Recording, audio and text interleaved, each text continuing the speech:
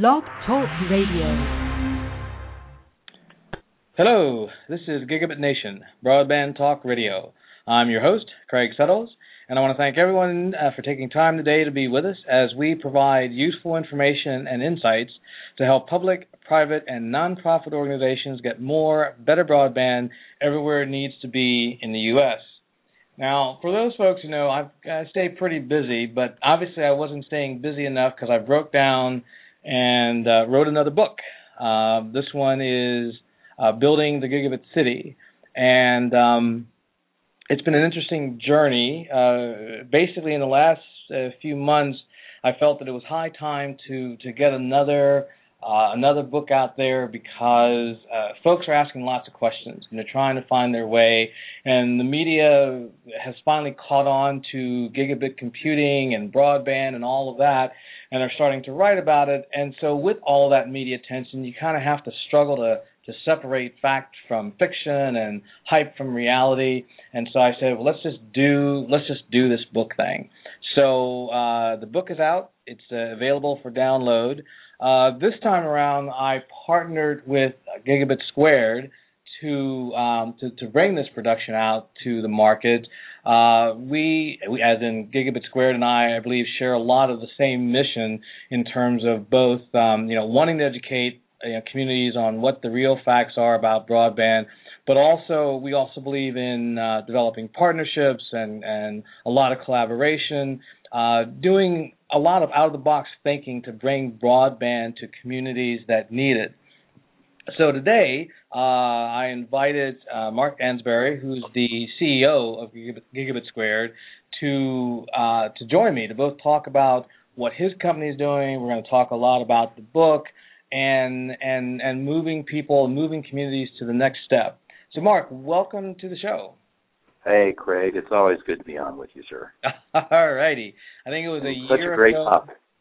Yes, indeed. Yes, indeed. It was a year ago, actually, at the Shelby conference that you made the announcement of Gigabit Squared, and we had you on the show, and a lot has gone on in the last year. So before we start talking about me, let's talk about you, and more specifically, Gigabit Squared. What have you guys been up to in the last few months? Has it really been a year, Craig? I'm afraid so, dude. Oh man. Well, time has flown, and we've been on the trail of working with a number of communities that are very interested in building their own gigabit neighborhoods. Since May of last year, you may have heard, I'm sure you're aware of, but some of the listeners that we announced Gigabit Chicago, working with the University of Chicago, and we, in partnership with them, applied for a state grant. So we got a Gigabit Challenge grant from the state Department of Economic Development for $2 million, and the university is collaborating with us and investing a couple million, and we're putting some more money into it to build out fiber in across 9 neighborhoods, and to build fiber to the home in 4 neighborhoods in the mid-south side of Chicago. Mm-hmm. And in those neighborhoods, we're looking at Hyde Park, Kenwood, Woodlawn, and Washington Park as sort of the cornerstone of the initial deployment. And these are, really a mix of some served, what we'll call it higher-end, homes, along with some very impoverished area where there's, reinvestment and redevelopment going on.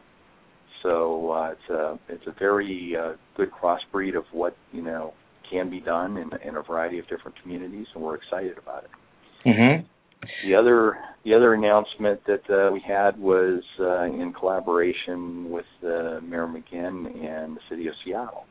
Mm-hmm. And Seattle was very progressive, has really looked at building fiber to the home for, I think, close to 10 years. And they have, over the 10 years, built out 500 route miles of fiber for their own purposes. And what they were able to do as a community is say, we have this asset, now how do we put it to work? And they worked with the city council and came up with an ordinance that allowed the city to share excess capacity. So we were able to respond to them on an RFI that they put out in use of that, and they responded to a proposal, an RFP that we put out, And together we've come to consensus that Seattle is a great opportunity for another Gigabit City, and so we've made the announcement that we're implementing Gigabit Seattle. And both Seattle and Chicago are similar in size and scope in that we're attempting to reach close to 85,000 plus households, in the neighborhoods, covering a sizable geographic area within the community. Chicago is very concentrated in the Mid-South side, and Seattle is spread around some key areas and key neighborhoods that we're working in. So we're very excited about both projects. We have been, since our announcements in October and December, and believe it wasn't that long ago, we have been working on the engineering, and we're probably a couple of months ahead in Chicago, but we're starting construction of fiber in May. And we anticipate having soft launch services post-summer and having some Wi-Fi services up, during the summer. So we're pretty excited about that. And Seattle is just kind of right behind that. So both projects are moving right along. We've been working with a number of our partners and community vendors that we're working with. We've been starting the process of, community engagement. And we've seen just a tremendous, demand pool in both communities. Now let's, talk about this one thing for a second. A lot of the media attention, a lot of attention in general on broadband has been for rural areas. People, when they think unserved and underserved, they always think about, rural areas. And if they think about urban areas, sometimes it might be an issue of, low-income communities don't have adoption. They're not adopting the technology. What's the reality of urban areas and infrastructure needs? Are they really being as well served as the industry might, have you believe, or is there a lot of infrastructure need in these larger cities? What we're finding is quite surprising is that a lot of the inner city, a lot of the sort of core where it's not really the high-end commercial, areas, and it's, really the urban housing, and it's, maybe the more impoverished areas. We're finding they really don't have infrastructure, and they aren't really getting the kind of services that other parts of the city or other parts of, the communities have access to. And so there was a big push when we first announced our program. We anticipated that we'd be working more with Tier 2 and Tier 3 cities, but there was a huge push from the Tier 1 cities, and we didn't anticipate that would sort of be our point of entry into, really helping move the gigabit, message along. But the more we got into it, the more the opportunity, represented itself, and that there was a real need, and there was a, demand for services. We said we have to do something about that. And in the Mid-South side, which is a great example, I mean, the whole area that we're dealing with is a highly underserved area, and there's not a lot of fiber infrastructure there. There's not a lot of wireless infrastructure there. So the community, by and large, does what it can. It uses, cell phones and other sorts of things, but doesn't really have access to big broadband. So, bringing that to the schools, bringing that to the libraries, bringing that to the clinics who, are operating on DSL lines.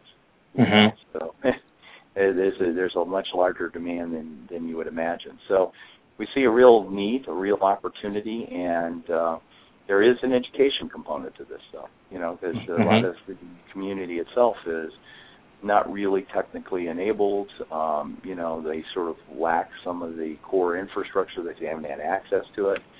So there's, some training and workforce development, adoption kinds of things that have to go hand in hand, with the development and the deployment of broadband. Let's take a second and talk about the mission for Gigabit Squared. Again, in case some folks didn't catch our, initial interview, you're not a financial investment group per se, but more what I refer to as a resource investment. You're bringing together resources, and whether you're delivering those directly from Gigabit Squared or through a series of relationships, you're bringing these resources to bear in the communities in pursuit of infrastructure. And I didn't mean to take your thunder, but am I describing what Gigabit Squared does? But you're doing pretty good there, Craig. We describe ourselves as a digital economic development company.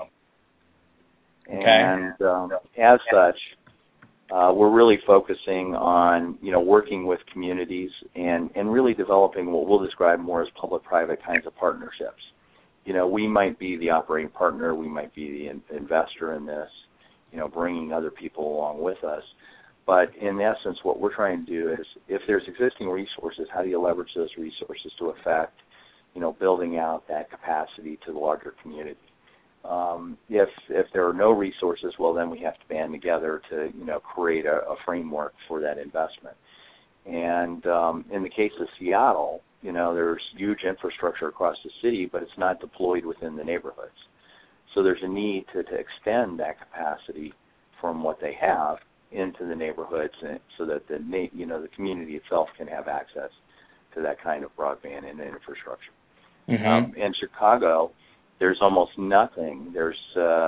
But we did find a partner there. We were able to, work on some things which we'll be announcing shortly. But, we found some good partners both in the public sector, working with the University of Chicago, who had some core assets in the Hyde Park area around the university that really are beneficial to the deployment. And we found some private partners who had some infrastructure. And we were able to work with them and, develop a plan which really accelerates our ability to deploy, fiber throughout the communities. Mm-hmm. Now, when you initially launched, I think in one of the media documents, it was mentioned that you had 6 projects in your site, and we're seeing 2 of those. Are there still 4 more in the wings? Do you have more in the wings? Anything that you can talk about right now? Well, I will say that we continually look for what we'll call good projects, right? Mm-hmm. Good partners. And we're looking more for good partners. And if you find a community that has, assets, that's willing to, invest in changing their own, gigabit destiny, and they're willing to partner on that, that's very attractive and allows us then to bring private capital to the table along with potentially public capital contracts or, shared assets. Mm-hmm. And what we're all looking to do really in this model is to be able to deploy the infrastructure but also drive the cost down, right? So we're trying to create an affordable product, an affordable service for the community. And what we really want to promote is innovation. Mm-hmm. So to get there, we need partners because, if you go build it yourself, it's going to be a little more expensive. But when you find good partners and you can share existing assets and you get, contracts for services, that allows you to begin to change that paradigm and then offer the affordable services that most communities are looking for. Mm-hmm. So we have announced our first 2. We are in discussions with several others as we speak. And we've had a couple other communities come to us. So, our pool is actually bigger than 6 right now. But to tell you the truth, we're trying to look at those communities that best fit the profile of a good public-private kind of partner, that really are motivated and themselves as communities can create a demand aggregation model, which we think is very important to building up capacity. So we're looking for, just the right fit. And not everybody's the right fit, and mm-hmm. there are different, as you know, Craig, some communities want to do this on their own. And we're good with that, and they want to build their infrastructure, and sometimes they just need help with operations. And, in those kind of situations, we can help them as an operator. Sometimes they need help with operating and capital. So, we look at those. So every deal that we look at or every community we look at is a different kind of deal structure. Mm-hmm. Now, let's shift gears for a little bit. Let's talk about the need, 2 different needs. One is the need for a gigabit. At the risk of being called a heretic, is there a need for a gigabit? Is a gigabit just a good, something to hang your hat on, and it's not really about the gigabit, it's about high speed? I mean, if you remember the Muni wireless days, I feel like we are at the point similar to, right after Philadelphia and Portland said, okay, we're going to build these citywide networks. And the media picked up on it, and then it just took off. And I think that we're kind of at that state now, in large part because of Google, anointing these various cities with Google Fiber. But are we on the verge of creating a lot of hype, or is the gigabit real, and is it really a need? Well, I'm going to err on the side of where I think the future's going. I think gigabit is the future. I think you really do need gigabit capacity. Or do you effectively use that today with a single application? In very specific instances, yes, but in general sense, maybe not.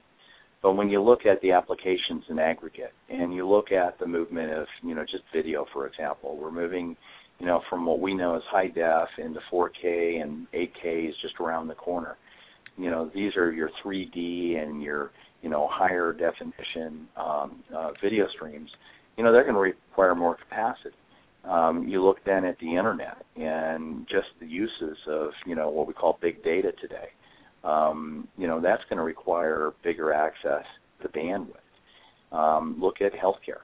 Healthcare is an application that continues to probe and leverage these new tools, and then a demonstration project that Case Western Reserve has done with the University Hospital and with Judson, which is a senior assisted living center. They're doing 300 meg uncompressed video, symmetrical video, to for telehealth consults. So is it are you going to use a gig? Maybe collectively with the applications, but are you going to use larger bandwidths that are generally available today? Yes.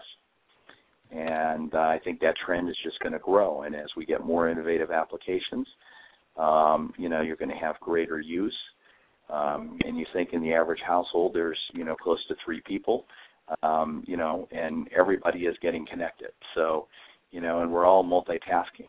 So, there's a need for lots of different kinds of applications to have access simultaneously, video streams, different services.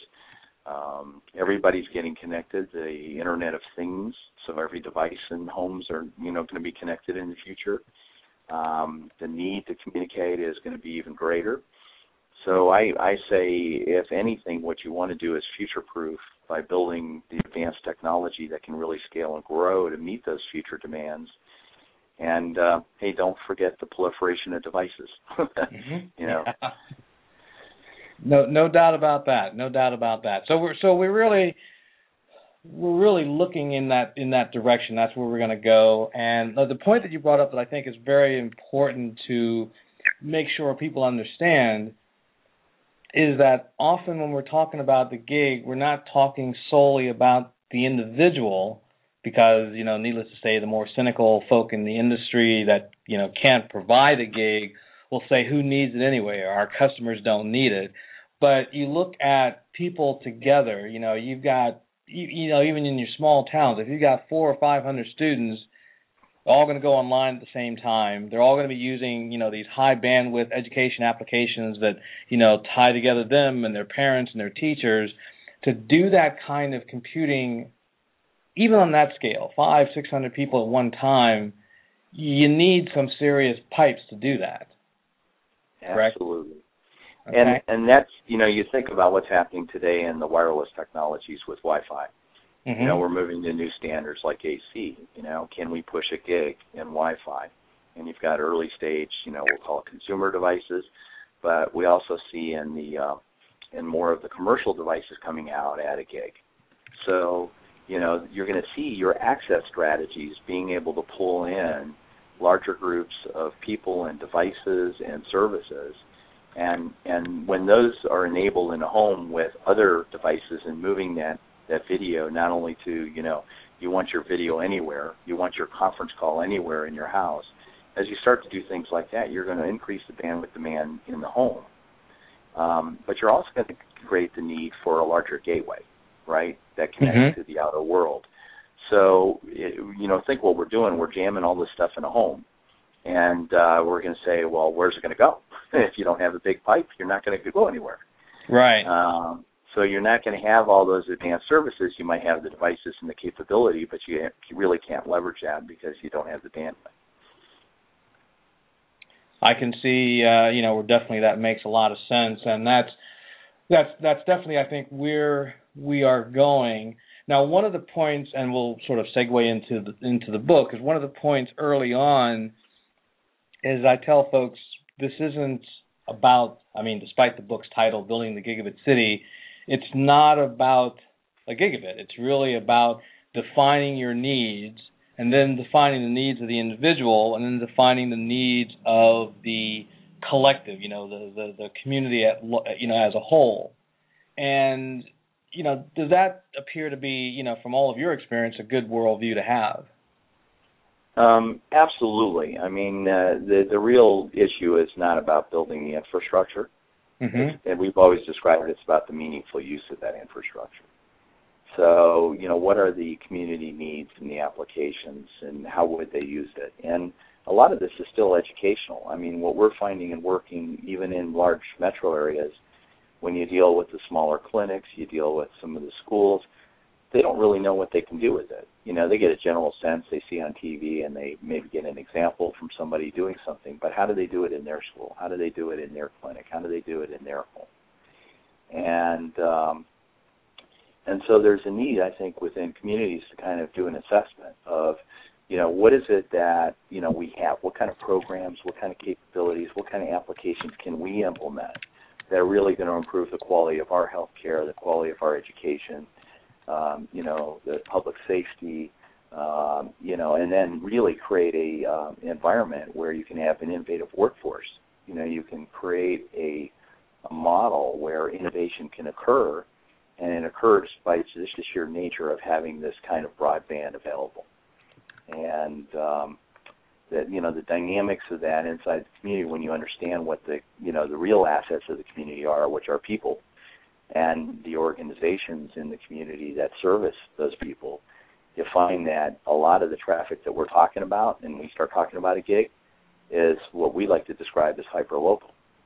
When you're dealing with your doc in your clinic, they're 5 miles down the road, they're in your community, they're people you know. It's not like you're trying to go across country. So that happens and there's benefit. 90% of that takes place in your own backyard. So having access to the infrastructure that makes it easier, that makes it simpler and part of the community business strategy makes a lot of sense. And the community itself, once it begins to understand that value and builds those local relationships, you find there's a lot of common interest between the institutional stakeholders, between the schools and the hospitals and government and social service and the churches. And when you put all those together as part of the community, there's a lot of collaborative engagement, and there's really a common need to share that kind of capacity and that kind of capability. Now, you and I have made a little bit of an investment here in the assumption that people want to do a needs assessment. People understand why this is important. From your perspective and what you've seen, how would you define people's desire to do the homework first? Because I think in the Muni Wi-Fi days, everybody jumped in, but a lot of people didn't look before they jumped in. It was just, this was the hype, and we have to have it, and off they went. And they issued RFPs and all the rest of it. Is there a different, dynamic at work at the community level now? We think there needs to be, and we're at least seeing a lot of communities take more control of that. We used to build economic plans for the community, and it was about real estate and roads and, the typical utilities. And it didn't address broadband. We're starting to see more of those plans now starting to look at, hey, I need, fiber infrastructure, I need wireless infrastructure, because we need broadband as part of our plan, because that's what's going to attract new businesses. It's going to attract people who want to live here. It's going to make the community more intriguing, so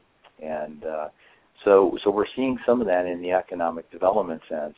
And the truth is, in the past, when you kind of looked at this from, we'll call it the muni broadband days, it wasn't really treated as a business. We want to provide this service as a free service. Well, it's not really free. Can it be affordable and cost-effective? Absolutely.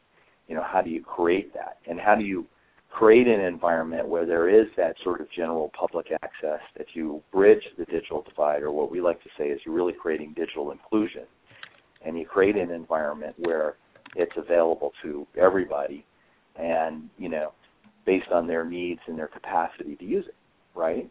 Mm-hmm. And that takes planning.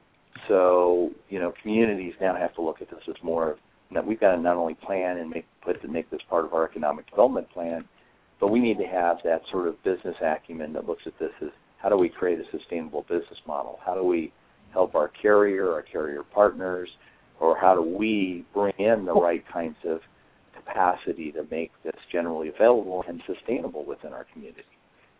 So, that gets down to the heart of, once you've done the sort of the original needs assessment, and you've done all the demand analysis and all those wonderful things, you now start looking at the viability of putting it together in a real business strategy of making it sustainable. Mm-hmm. But that's kind of typically for most communities, that's a couple-step process. A lot Right. of people like to go do feasibility studies. You do a feasibility study and you think you're done. Well, where's the roadmap? How do you actually go get it done? Feasibility said I could do it, but now when I've got to do it, what are the steps that I need to take to get it done? And now we're seeing more communities kind of bridge that gap and say, hey, what does it really take to get it done? Mm-hmm. It's interesting. I do this survey every year of economic development professionals, and this year I expanded the audience, and with Broadband Communities Magazine, did a survey of their readers, which are a mixture of government officials, government staff, service providers, consultants, and a number of other folks, very few economic development professionals. And it was interesting to see just the jump in the percentage of folks who say that their community has an economic development plan that includes broadband tactics as a way to achieve their economic development goals. Again, from the ground, are you seeing that in action? We're starting to see it become more pervasive. I mean, it's becoming more pervasive in every aspect of the community. It's becoming pervasive in the community groups, the local social groups, the churches, the housing associations. So at the grassroots level, you're seeing this sort of become part of the mantra. And so it becomes part of their plan, part of their community meetings, and part of their goals and objectives they want to achieve. And then we're starting to see that sort of permeate into the political will, right, where now you see political officials saying broadband's got to be here. We've got to make that part of our, our objective, part of our long-term growth plan, and, make that part of the community amenity of some sort. How do we do that? And what we're seeing, of course, in industry is a big drive because of devices and capabilities and applications. You're seeing more things happen within education and healthcare and private sector, and manufacturing, and we can go down the list, that are really driving that demand institutionally. And so, yes, we are seeing it become more pervasive. We're seeing it become more visible, more of a stated goal. It's no longer sort of, hey, it's a nice to have. It's a we must have. Mm-hmm. And that one of those early on discussions, even when I wrote a couple of books back in the middle of the Muni Wi-Fi days, was trying to tell people, you really have to think about it as a business, but you have to plan from the bottom up. You need your businesses. And my contention in, 2005 was that you needed to have strong local government and local business participation in the plan, in various aspects of the plan and the planning. Are those the two primary pillars now, or do you see other parts of the local community almost becoming equally important as folks that you need to have be part of the planning process? Well, this is sort of, it's the place you live, work, and play. And, you live there, so there's the requirements for, good health, good education, social services, public safety, all those things that, that just help that living process.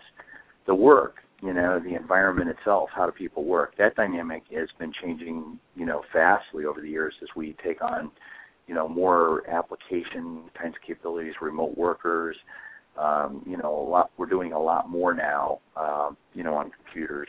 And as a result, we're spending more time there. So, having the ability to be, work within the workplace, but work at home, be portable, becomes more and more important within a community. So that work environment, definitely has to be part of that. And it has to be not just the larger institutional model we talk about, but the small entrepreneurs. They are the ones that really are driving a lot of interesting innovation. And then we have to talk about it in a pure sense of play. It's entertainment. It is part of the community social paradigm. It's part of where people get, follow up on, what's happening at the church, what's happening on the community, what's happening in, what music is playing, what events are occurring, and there's a food festival. So, it's becoming more immersive. But I think if you think about it in that scenario, it's the live, work, and play environment that really is conducive to the, sort of what we call the proper planning. You're looking at all aspects of, how it affects your community. One of the things I've noticed from the research is that the things that seem to be at the top of the list are often what's in the media. I mean, using broadband to attract new business. I mean, Chattanooga is probably the poster child for that kind of aggressive marketing, of their community. Because they have broadband, you should come to our community. The second item that's fairly popular is using broadband to improve your existing businesses. And you look at Kansas City, and then the folks in Kansas City have done lots of planning and strategizing for how their existing businesses are gonna take advantage of Google Fiber. One of the things that only I think in the last year or two that's come up on the screen that I'm not sure the media and the sort of the general industry has picked up on is this thing of home-based businesses, where there is something like 55% of the folks surveyed said broadband is going to have an impact on increasing home-based businesses. What are your thoughts on that?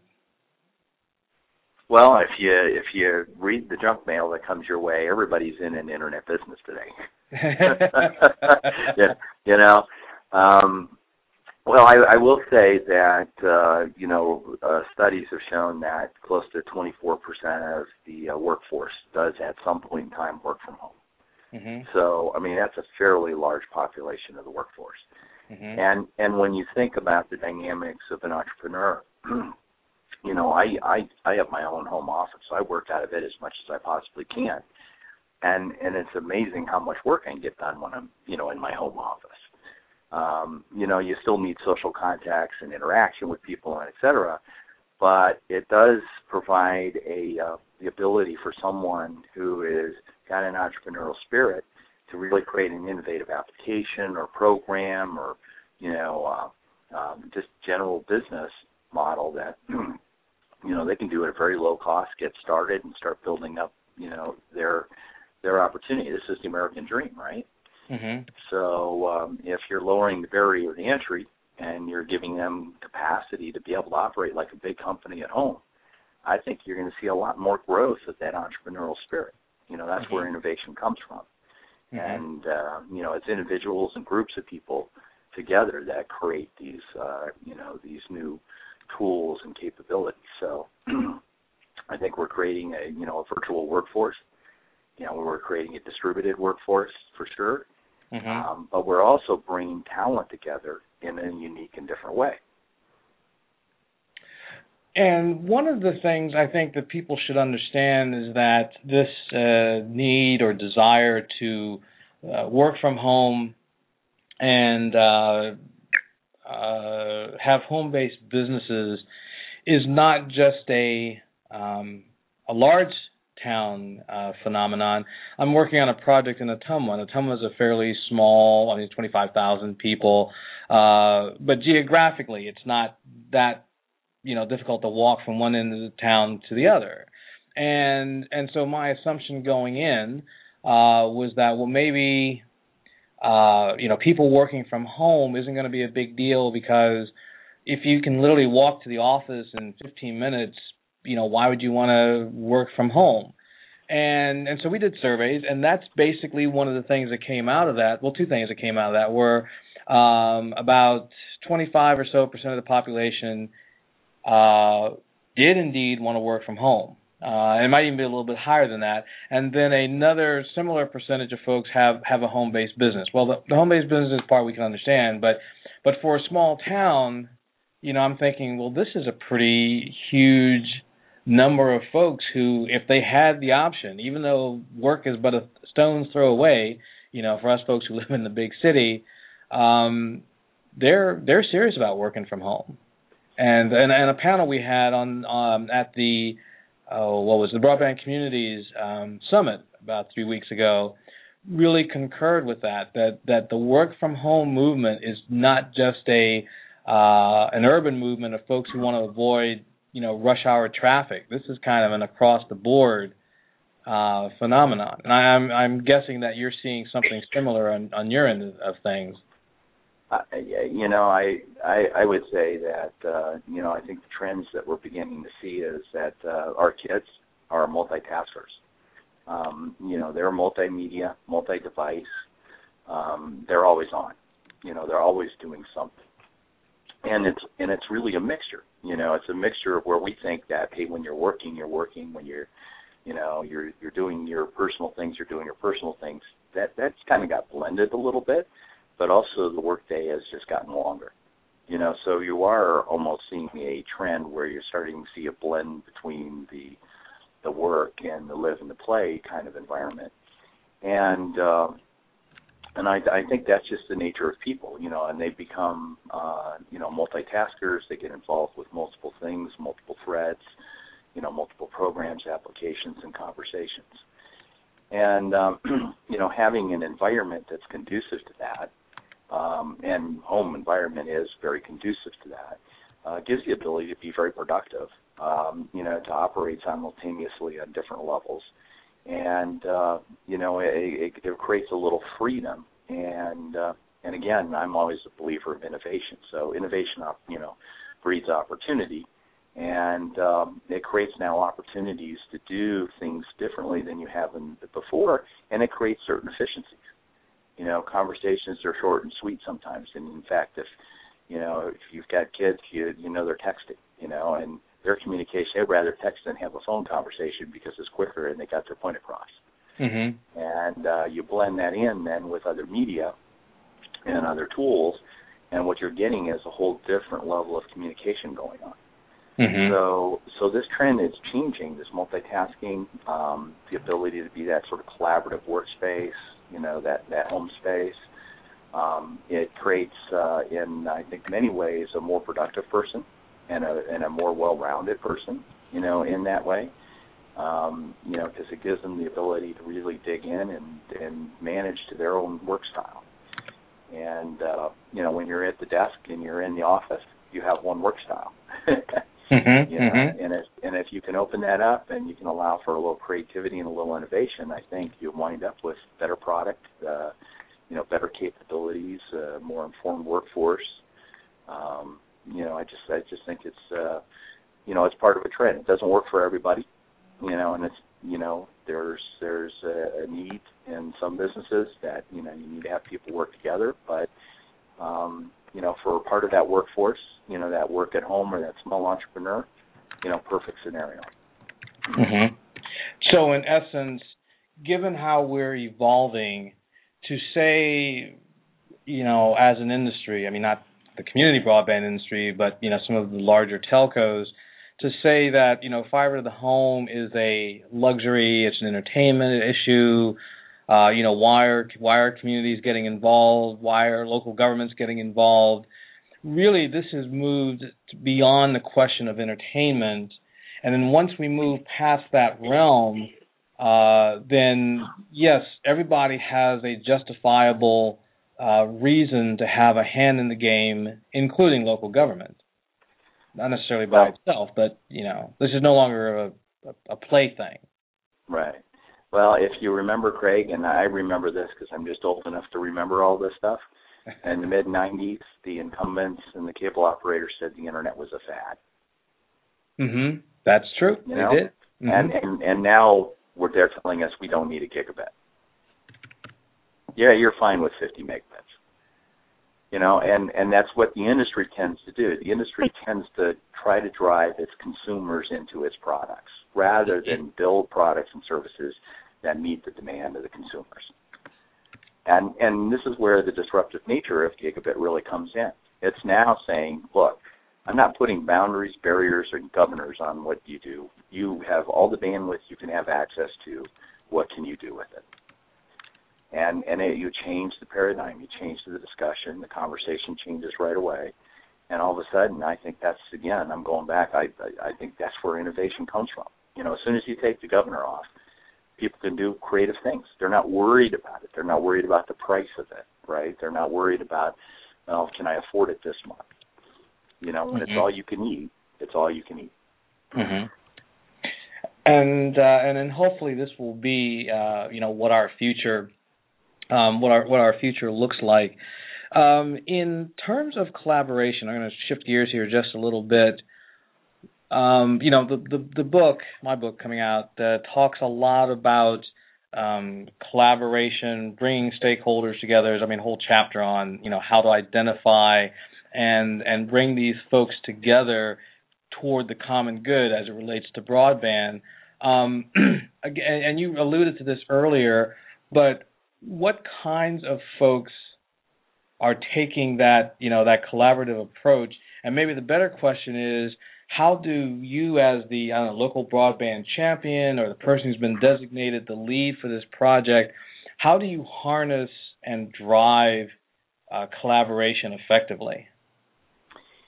Well, that's all great questions. And the real truth is that collaboration right now largely has been, sort of what I call community organizations, or it's been that institution that has a requirement to get multiple parties together. That's how we sort of viewed collaboration. We're going to get together and develop an economic plan. So you bring community members together to build a plan.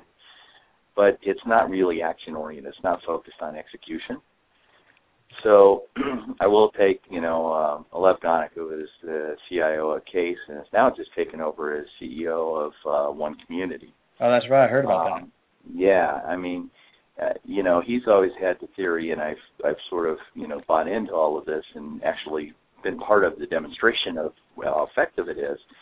But you create a big tent model. You bring the communities together from different interest groups.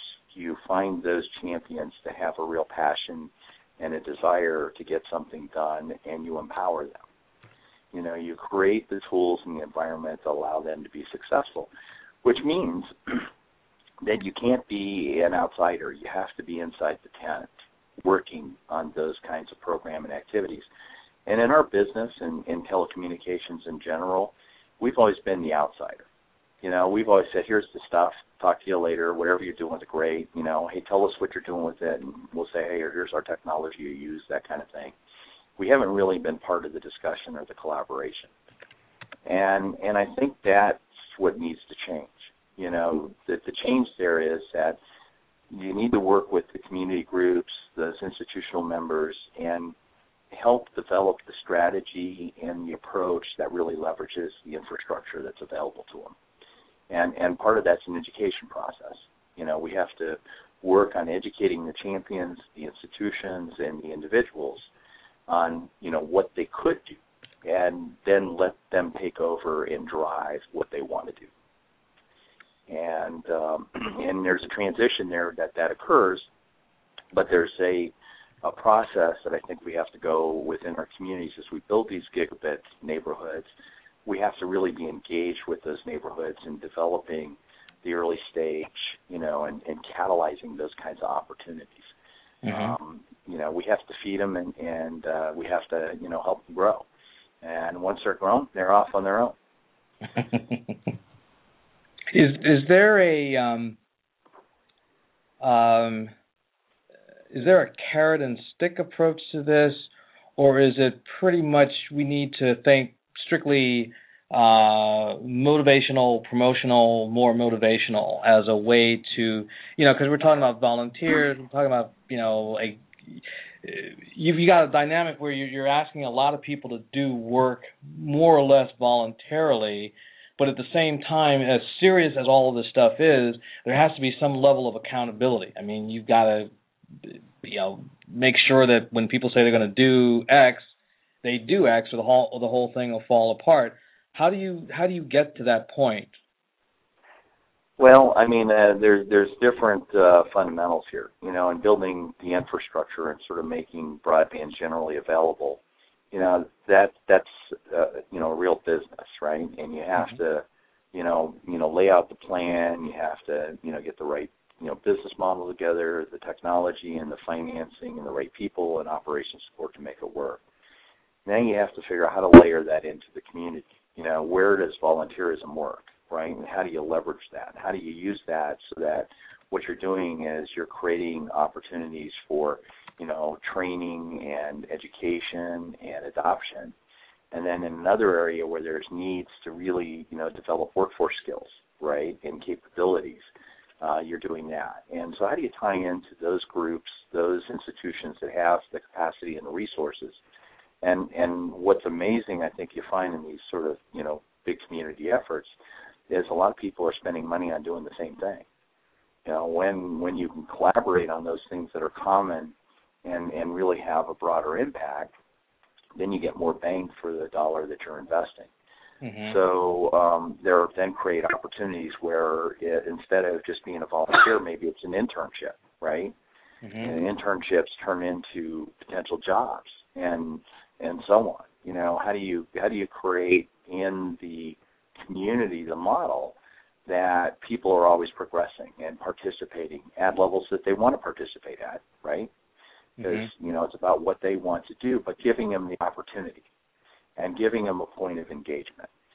And I think that's the real opportunity and what we all talk about in this community engagement and participation is you're really just creating, innovative ways for people to take part. That have you seen some I don't know, specific examples of what, maybe one or two examples of how folks have creatively harnessed that energy to move a community forward? Well, it's interesting. I mean, you know a lot of the same examples I do, but when you look at, Chattanooga and Lafayette, they've got their nonprofit groups, their social groups that are kind of part of, we'll call it the community discussion. You see Google, trying to take part in developing those sort of tech volunteers, right? The tech-enabled, kind of local workforce that helps work in the neighborhood and the community.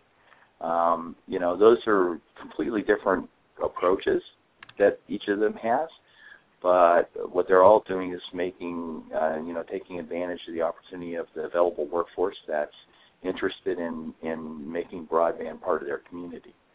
That's step one. There's step 2, 3, and 4, but what we're seeing at least here is both from a public sector and private sector really tapping into those community resources. Now, let's talk about Google for a hot second here, because a lot of what's going on with all this levels of interest and so forth is being driven by these Google announcements. So if you were to look at the last 3 or 4 months, there was Kansas City last year, a lot of energy around that, and then in this last couple of months, it's been Austin, it's been Provo, it's been several other smaller, suburban areas. What has been, for lack of a better phrase, the Google effect on driving community planning and just, getting off the dime, just, to stop talking about stuff and doing stuff? Well, I think what we like about Google and what we like about what we're doing is, we're both taking different approaches to it, but what we are doing is we're actually taking action-oriented approaches. We're moving into what we'll call execution of those strategies. We're not talking about it anymore. We're out to get it done. And what Google's done, and of course they're a big company with a lot of resources. They're just going out and they are establishing projects in communities and saying this can be done. It can be done over again, and it can be done in your community. By the way, if you have interest, you need to step up and start figuring out how you're going to get it done. I heard Milo speak, Milo Medine, who's been driving a lot of that work, and his thing is we're not going to do everything. We're not going to go out and solve world hunger here, but what we are trying to do is promote that everybody can take control of their own destiny, and if they want to build gigabit broadband, they can do it. They just have to find the right mechanism, the right strategy, the right partner to get it done. And I think that's what Google has said is, hey, there are a lot of communities that want to get this done. We see real opportunity, and I think Milo has even said it. We're not in it to, not make money. We have to make money doing this. So, they come out with a good business plan. It's affordable, but they still get to make money. That's pretty good. And they're disruptive at the same time because what they're showing is that there is a demand for gigabit. So in 6 months from now, 6 to 12 months from now, between efforts of companies such as Google and Gigabit Squared, where do you see us relative to where we are now? We're sort of as I see us right now, people are starting to get off the dime. Last year it was kind of like, broadband would be good, a gigabit would be good. We're not sure what a gigabit is, but we think that might be something to do. Now all of a sudden, I think we're through a mixture of envy, as communities will often, when some other community is successful, they do want to keep up with the Joneses, and a push maybe from economic need or economic development need that people are like, we got to go somewhere. Right, so I think we're at this. We've got to go somewhere. What happens in 12 months? Where do you think we will be? Well, Nirvana would be everybody would say we're moving forward. Okay. I think what we're going to see is you're going to see more companies like Google and Gigabit Squared, step up and say, hey, we're going to help our communities, get to a gigabit. You're going to find a host of communities that don't want to be left behind, that want to, make it happen. And then you're going to see a bunch of other communities at least have the conversation, right? We want to see, hundreds of these things moving forward and hundreds turn into thousands, and we're not just talking about the Tier 1, Tier 2, Tier 3 communities. You're also talking about the rural communities. How do we make this a national program and really institute a real strategy to build the Gigabit Nation? And that's what you promote, right? Gigabit Nation. We have a broadband plan. I think though, every plan has its limitations and its ceiling. It's written for a certain reason. The real truth is, we also have to set, the target. Where are we going? Where are we going as a nation? And I think by setting a target of gigabit,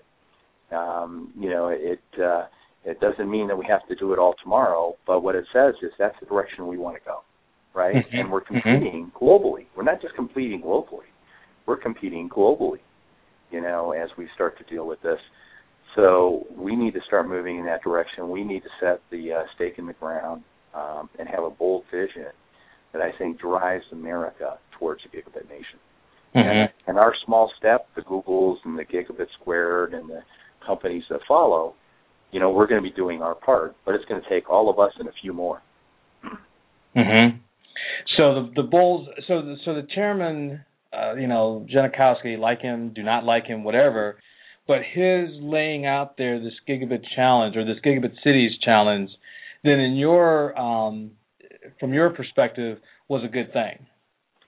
I wish it had happened a couple of years earlier, and that we could have put some meat behind it, right? Because I mean, it's a great bold vision, it's a statement, but the statement has to be turned into some action. And what it hasn't done, and unfortunately he's now moved on. So he did that late in his tenure there. But what's Wheeler going to do now that he's taken over the helm? And I know the FCC is really behind wireless, and then you're getting all these articles that say, hey, we'll do gig wireless. We don't need fiber. The truth is, we need it all. We need to have fiber to the home. We need to have more effective use of the wireless spectrum. We need all those things to happen. It's not just any one of those things. We need them all to happen. So when we talk about a Gigabit Nation, I really want to talk about it in the collective. It's about fiber and wireless and core community infrastructure. How does all that come together to give us greater capacity and capability? So I guess as we get ready to wrap this down, what's next? What do you see from a planning and execution step? What do you see happening next that's going to move folks around? Are we going to have an epiphany of best business practices? I mean, I'm hoping obviously that the book gets out there and a lot of people see that and use that and follow that. But again, from your perspective, what do you see happening next to move things forward? Well, I tell you, what I'm seeing from the industry perspective is that, the people that are building devices, whether they're handhelds, iPads, connected devices of any sort, building, the super high def, video screens and capabilities, they're really going to be driving what could be the next framework for our application development. Those are now new tools. When those new tools are available and they're enabled by the bandwidth, that starts saying, okay, how do I make use of that? And as we start seeing the opportunities in education and immersive learning, we start seeing the real benefits of healthcare and public safety and all the things you're starting to see, right?